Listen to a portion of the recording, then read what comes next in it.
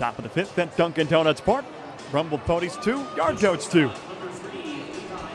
Final game of a 3-game series, and here's Levi Michael, Binghamton's leadoff hitter, to face Jack Wynkoop. Wynkoop delivers the first pitch, and it's cut on advanced.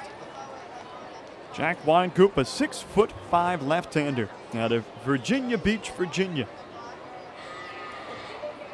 24 starts at Double-A last season. Tonight marks his 13th start with Hartford this season.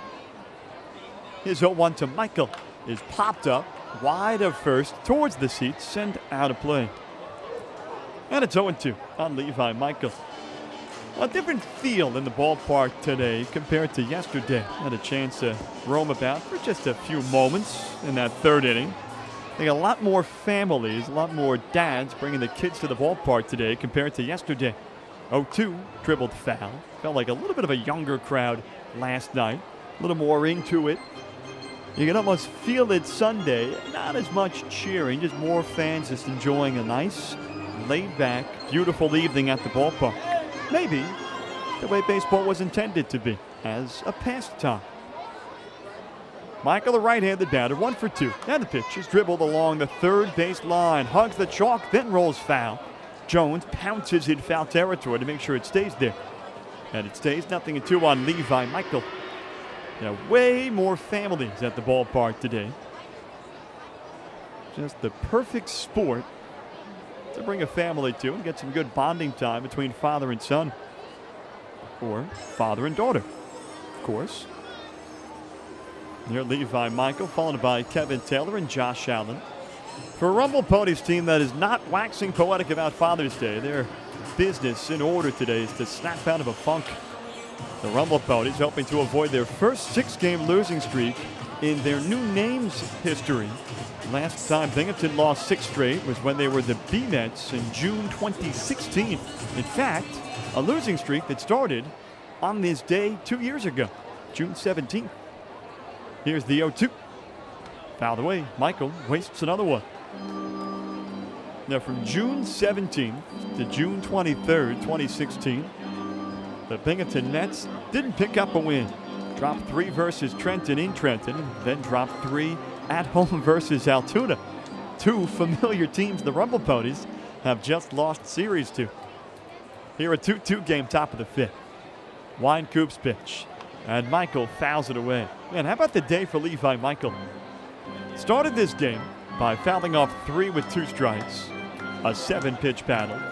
Continued it by fouling off 2 with 2 strikes in the third in what became an 8-pitch battle. And now is fouled away 3 with 2 strikes here.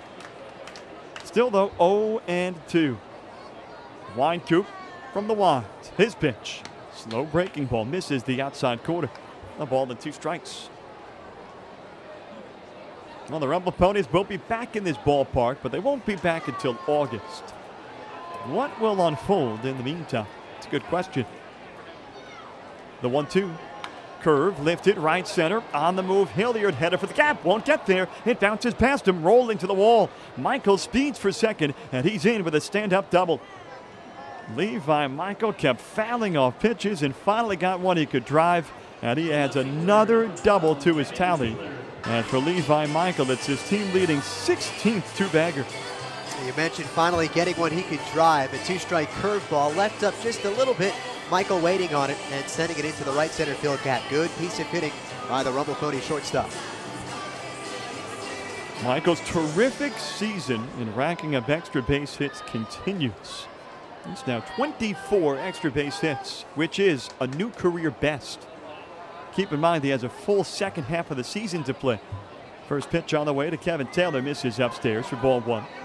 Rumble Ponies and Yard Goats tied at 2, top of the fifth. Taylor 2 for 2 already. A single in the first and a single in the third inning. Michael, the runner on second base with nobody out. Wynkoop's 1-0. Taylor chops it foul. Was picking Michael's brain before Friday night's game about really the surge in his power hitting this season. And we've seen some guys come to this level, and Jeff McNeil is a prime example who came into this season saying, look, I am going to hit for power. It was his main focus, and he did it. But for Levi Michael, there was no change in his approach for this season. Here's the 1-1. Taylor takes inside 2-1. Michael kept it real simple. Just said, well, playing in more favorable hitters' parks. That was all he attributed it to. No mechanical change, no mental aspect of his game has been sharpened, no guru seen. Just plain and simple, he's hitting in better parks. 2-1. Broken bat flare behind second, sending Molina back. He's there and makes the catch. Caught it 15 feet deep on the outfield grass. No advance by Michael. And there's the first out of the 5th inning. Now, Levi Michael said multiple times in our very brief conversation, the Florida State League is where hitters go to die. And he can certainly attest to that. He had his struggles as a Twins farmhand in Fort Myers and other locales in the Florida State League. And apparently those hitters are then reborn in the Pacific Coast League. One gone for Josh Allen. Right-handed hitter, he takes low. Ponies, 2 runs, 7 hits. Yard Goats, 2 runs, 6 hits. On a gorgeous Sunday afternoon from Dunkin' Donuts Park. Levi Michael doubled. He's on second. And the Ponies finally pick up a timely hit. The 1-0. Allen swings through a changeup.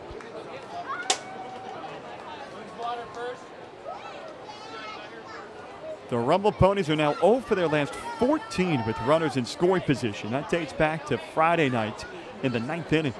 Hitless last night and 0 for their first 5 tonight. The 1-1. Allen takes a fastball, but he takes it down low. 2 balls and 1 strike.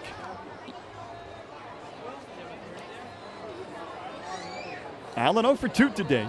He struck out in the first inning. 1 of 3 strikeouts for Wynkoop, and then flied out to left field in the 3rd. The 2-1 pitch. Allen strokes it towards second, off the glove of Molina, skipping to right field. Michael up to 3rd. He's held. The throw goes all the way to the plate, and it's on a hop corralled by Rabago.